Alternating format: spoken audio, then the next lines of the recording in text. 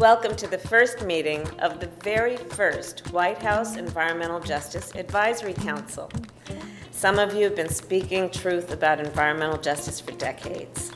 Others here are speaking out on behalf of a generation that's fighting for your very future on this planet.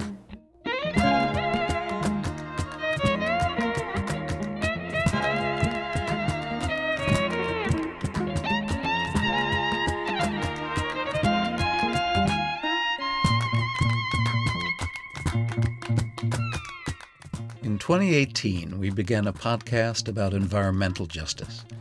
The administration in Washington wasn't much interested in the subject, but activists were continuing to mobilize, even as they faced strong headwinds. Today, as you heard from Vice President Harris, change is in the air. A new White House Council has been created.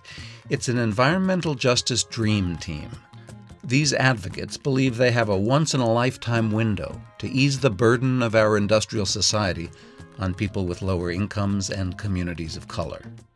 This season of Living Downstream, we present stories from these communities, told in partnership with them, and we go inside the lives of those who continue to lose loved ones to cancer, COVID, respiratory disease, and negligence.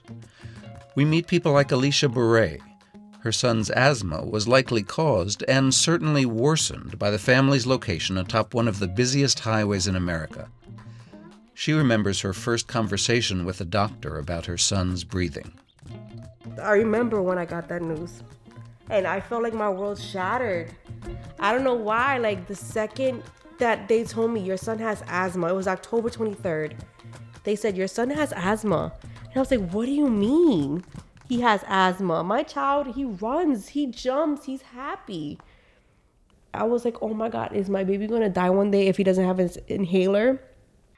We'll also talk this season to Catherine Coleman Flowers, a MacArthur Genius Award grantee whose work on rural poverty, water, and sewage has resulted in new attention to some of the nation's most intractable problems.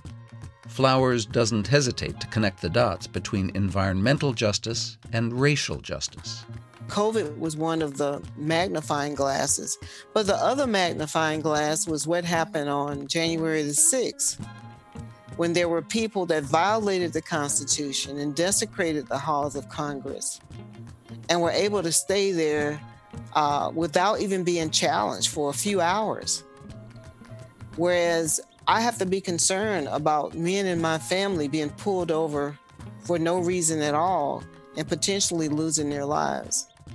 Climate justice, racial justice, environmental justice, they're all on tap this season, with stories from North Carolina, California, Texas, Colorado, and elsewhere. Subscribe now at Apple Podcasts, NPR One, and wherever you get your podcasts. I'm Steve Mencher, host of Living Downstream, the environmental justice podcast. More at norcalpublicmedia.org/living.